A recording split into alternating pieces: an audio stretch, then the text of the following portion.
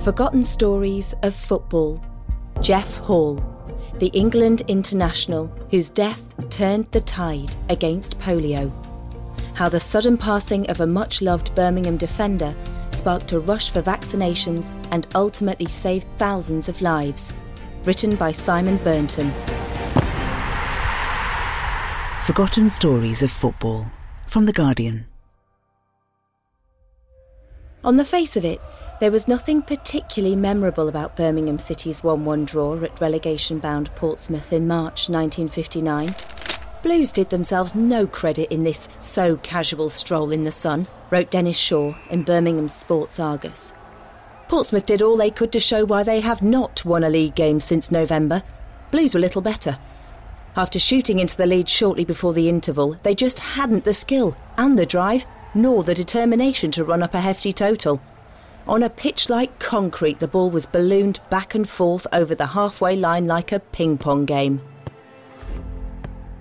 At right back for City, making his 227th league appearance for the club, was 29-year-old Geoff Hall.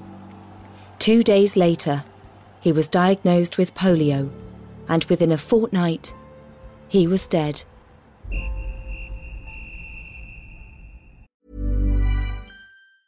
Ryan Reynolds here from Mint Mobile. With the price of just about everything going up during inflation, we thought we'd bring our prices down. So to help us, we brought in a reverse auctioneer, which is apparently a thing. Mint Mobile Unlimited Premium Wireless. How to get 30, 30, bit to get 30, bit to get 20, 20, 20, bit to get 20, 20, bit to get 15, 15, 15, 15, just $15 a month? Sold! Give it a try at mintmobile.com/switch. $45 up front for 3 months plus taxes and fees. Promo rate for new customers for limited time. Unlimited more than 40 gigabytes per month. Slows full terms at mintmobile.com. Finding your perfect home was hard, but thanks to Burrow, furnishing it has never been easier. Burrow's easy-to-assemble modular sofas and sectionals are made from premium, durable materials, including stain and scratch-resistant fabrics. So they're not just comfortable and stylish, they're built to last. Plus, every single Burrow order ships free right to your door. Right now, get 15% off your first order at burrow.com/ACAST. That's 15% off at burrow.com/ACAST.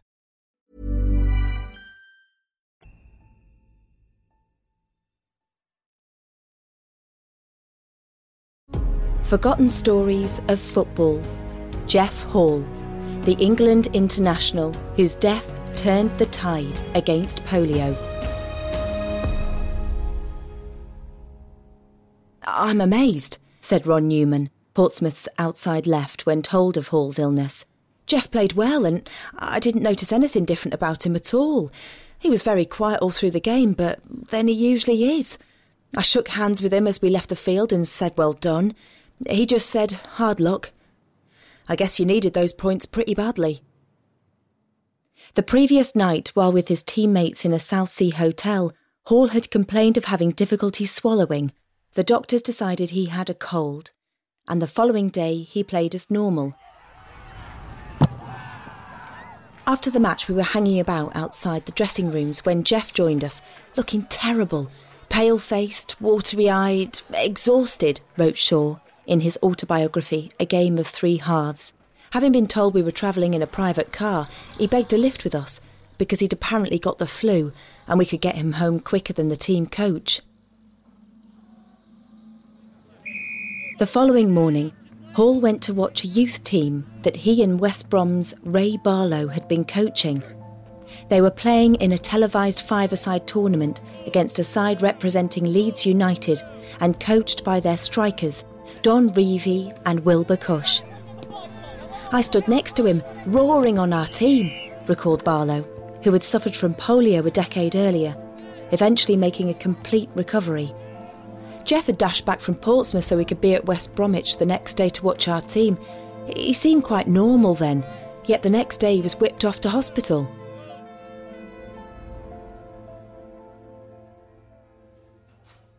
A vaccination against polio existed, but even though strenuous exercise helped spread the disease around the host's body, making attacks significantly more serious, no football club had thought to inoculate their team. This reflected a wider reticence. Jonas Salk's vaccine, normally administered in a series of 3 injections, had been introduced to the UK in 1956. It was initially offered only to children, but the take-up was slow. An early scare in America had not helped build enthusiasm. The vaccine had been rushed to market so hastily in some cases that it still contained enough live virus to cause polio. By 1958, only 53% of children in England and Wales who were eligible for inoculation had received the vaccine. In the middle of that year, the vaccine was offered for the first time to those aged between 18 and 26. After 3 months, only 13,324 out of 6.25 million eligible British adults had received 2 injections. 26,947 had received 1. After Hall's diagnosis, the club was immediately locked down. In the hours after he was admitted to hospital, the Birmingham trainer, Ken Fish, travelled by taxi round the players' homes, breaking the news and telling them to stay at home and rest. Barlow, Cush and Reevy were also told to stay away from their clubs, while Portsmouth's players were put into isolation, along with those of Birmingham's other recent opponents, Nottingham Forest, Wolves and Leicester. There was extensive contact tracing. Staff at the hotel in Southsea, where Birmingham had stayed, and 2 club directors who had also been in the car back from the south coast were advised to see their doctors. So were a television outside broadcast unit and the Luton and Norwich teams, who had played an FA Cup semi-final replay at St Andrews a couple of weeks earlier. Meanwhile, Hall lay in Ward 22 of Little Bromwich Hospital, his condition critical. Within 24 hours of his diagnosis, he had 3 operations and was relying on an iron lung to breathe. Newspapers nationwide carried daily updates on the player's condition on their front pages. 25th of March. There has possibly been some slight improvement, though his condition still gives rise to acute anxiety. 26th of March. He has had a better day and his strength is being maintained. 27th of March. He is putting up a good fight and appears quite cheerful. 29th of March. He has had another restful night, but his general condition is critical. 30th of March. The slight improvement in his condition has not been maintained. His temperature has risen again and his general condition is weaker. 31st of March. He has had a restful day. His condition is unchanged. 1st of April. He has had a fair day and is maintaining his strength. And then they ceased. Hall died at 9:20 a.m. on the 4th of April.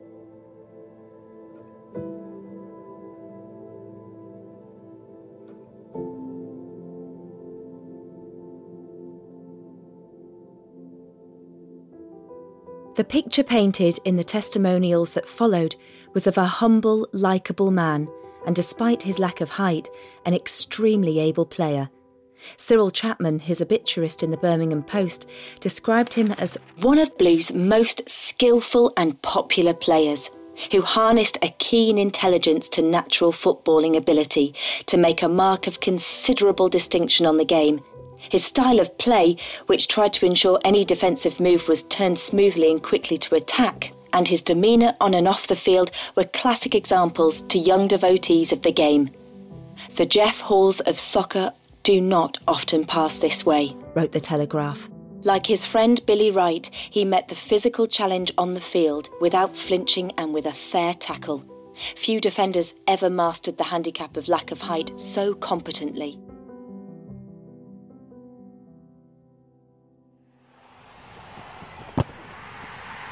Hall had played 17 consecutive games for England after making his debut against Denmark in 1955, on each occasion occupying the right-back berth with Manchester United's Roger Byrne on the left.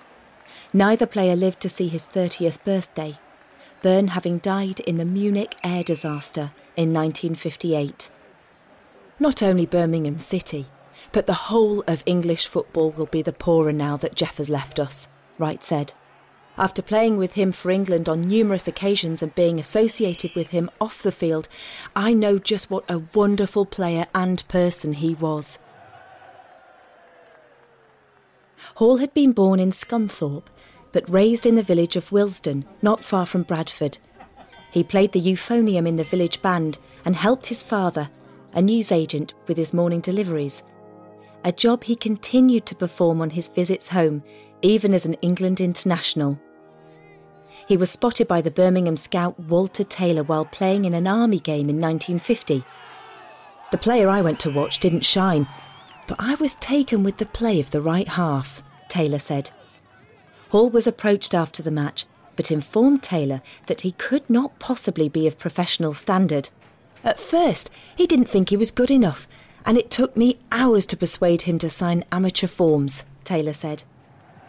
He made his debut for the club the following year and established himself in the first team in 1953. Birmingham had been relegated from the top flight in 1950, but with Hall in a defence marshalled by the great goalkeeper Gil Merrick, they returned 5 seasons later and continued to improve. In a report of a 3-1 win over Manchester United in December 1956, the Sunday Times described a superb defence. Clearly, if Merrick is an emperor among goalkeepers, then Hall and Green, Birmingham's backs, and Lineker, Smith and Warhurst, their halfbacks, are very worthy paladins.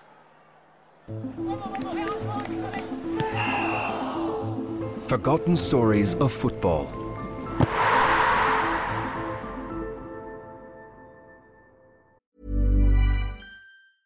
Finding your perfect home was hard, but thanks to Burrow, furnishing it has never been easier. Burrow's easy-to-assemble modular sofas and sectionals are made from premium, durable materials, including stain and scratch-resistant fabrics. So they're not just comfortable and stylish, they're built to last. Plus, every single Burrow order ships free right to your door. Right now, get 15% off your first order at burrow.com/ACAST. That's 15% off at burrow.com/ACAST. Join us today during the Jeep Celebration event. Right now, get 20% below MSRP for an average of $15,178 under MSRP on the purchase of a 2023 Jeep Grand Cherokee Overland 4xE or Summit 4xE. Not compatible with lease offers or with any other consumer incentive offers. $15,178 average based on 20% below average MSRP from all 2023 Grand Cherokee Overland 4xE and Summit 4xE models in dealer stock. Residency restrictions apply. Take retail delivery from dealer stock by 4/1. Jeep is a registered trademark.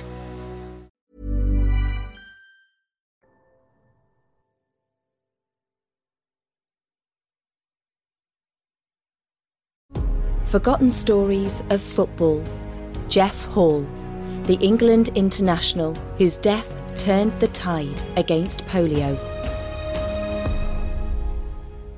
Hall's death had inevitable sporting consequences. Birmingham were 6th in the league after the Portsmouth match, 1 point away from 5th, a vital position at a time when the squads of the top 5 teams received reward in the way of talent money, ranging from £220 for 5th place to £1,100 for 1st. But Birmingham did not play again for 3 weeks, had to cope with fixture congestion thereafter, and ended up 9th.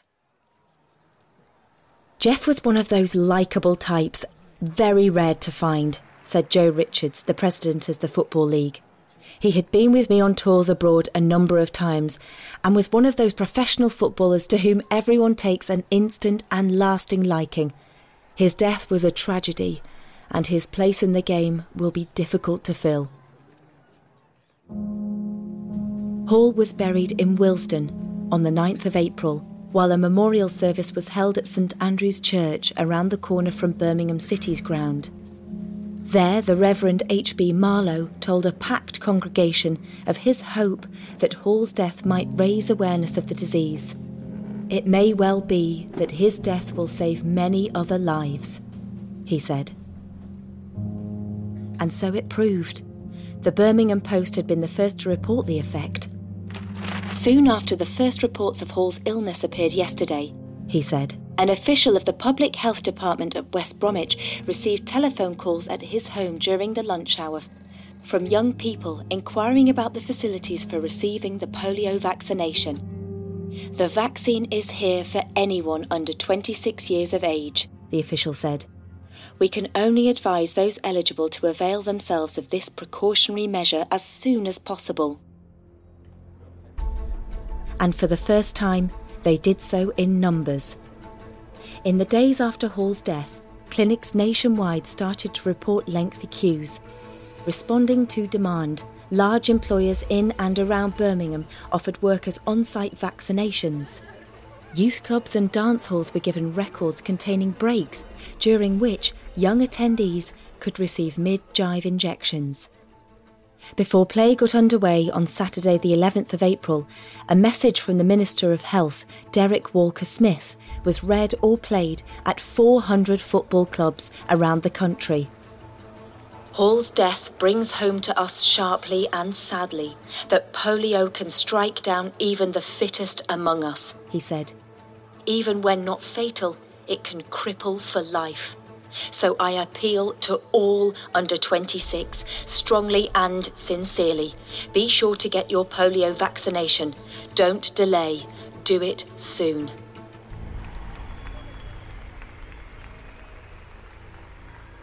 By the 16th of April, local authorities across the country were reporting a shortage of vaccine, with a Ministry of Health spokesman describing an unprecedented demand. On the 20th of April, clinics in Birmingham were closed because they had no vaccinations left. Manchester followed 2 days later, while emergency supplies were flown in from the US. As the Express put it the following day, in the past 10 years, over 3,000 people have died of polio in England and Wales, but it took the death of one footballer to get the typists and secretaries, clerks, schoolboys and the rock and roll generation pouring into the clinics. Soon, the fight against polio was joined by another willing foot soldier, as Hall's widow, Dawn, dedicated herself to increasing awareness of polio vaccinations. I didn't want Jeff's death to be in vain, and I certainly didn't want anyone else to go through the same ordeal, she said. I went on television to talk about my experience and to tell everybody in the country how important it was to be immunised. I also made a record which was translated into several different languages and sent all over the world. The response to my appeal was absolutely amazing. I can remember seeing hundreds of people in queues waiting for their vaccination. Dawn continued to help victims of polio and to prevent others joining their number until her death in May 2016 at the age of 79. She was posthumously awarded the British Empire Medal. It was, I think, actually the deciding factor in Britain's battle with polio, says Gareth Williams, Emeritus Professor of Medicine at Bristol University and author of the book Paralysed with Fear, The Story of Polio. After Jeff died, his widow Dawn did this amazing job. She became a crusader, basically saying she had watched her husband die over a fortnight, losing the power of speech and fading in front of her eyes. And she wouldn't want this to happen to anyone else, so get your kids vaccinated. I think it was a genuine Damascene moment, and public perceptions of the risks and the benefits changed. In February 1959, 500,000 doses of vaccine were administered. At the month's end, only 1 in 12 people under 26 had been inoculated. In December, 2.5 million doses were administered. 50% had taken the vaccine, and the queues were still forming. In 1958, 5% of people in their 20s and 3% of those in their 30s had been protected. By 1961, those figures were 63% and 53%, and when oral vaccination replaced injections in 1962, take-up increased further. In 1955, the worst year on record, there were 3,712 cases of paralytic poliomyelitis in England and Wales, the 9th of 12 successive years in which the number suffering the most acute form of the disease reached 4 figures. But then, as the effect of vaccinations kicked in, the numbers started to plummet. 257 cases in 1960, 707 in 1961, 212 in 1962, 39 in 1963. Only twice since 1968 have numbers reached double figures, and the last confirmed case of polio contracted in the UK was in 1984. Globally, however, it has not been completely eradicated. In 1988, there were an estimated 350,000 cases of polio across the world. In 2018, there were 33 reported cases. For most of the last 61 years, the main stand at St Andrews has featured a clock. They are on their third, dedicated to Hall. Elsewhere, he is rarely remembered for anything other than his remarkable, if unwitting, contribution to the battle against polio in Britain. But in Birmingham, they have not forgotten his qualities as a footballer. As Harry Morris, their former captain and then chairman, said in the days after his death, "He was one of the adornments of the game, a model player and a grand clubman. We have had players as good, but never one better."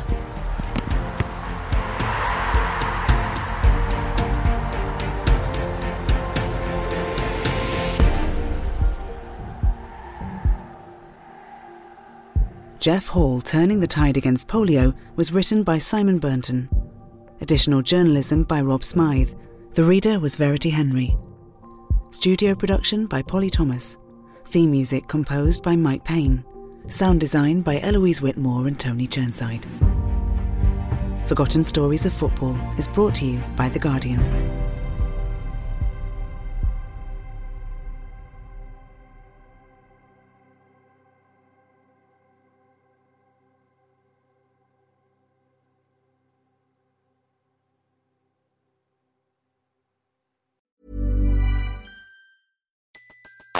Everybody in your crew identifies as either Big Mac Burger, McNuggets, or McCrispy Sandwich. But you're the Filet-O-Fish Sandwich all day.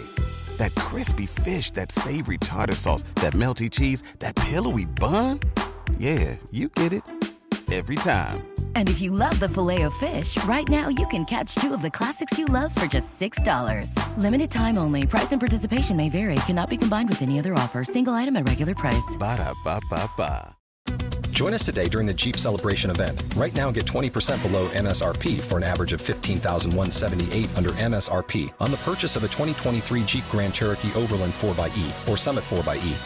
Not compatible with lease offers or with any other consumer incentive offers. $15,178 average based on 20% below average MSRP from all 2023 Grand Cherokee Overland 4xE and Summit 4xE models in dealer stock. Residency restrictions apply. Take retail delivery from dealer stock by 4/1. Jeep is a registered trademark.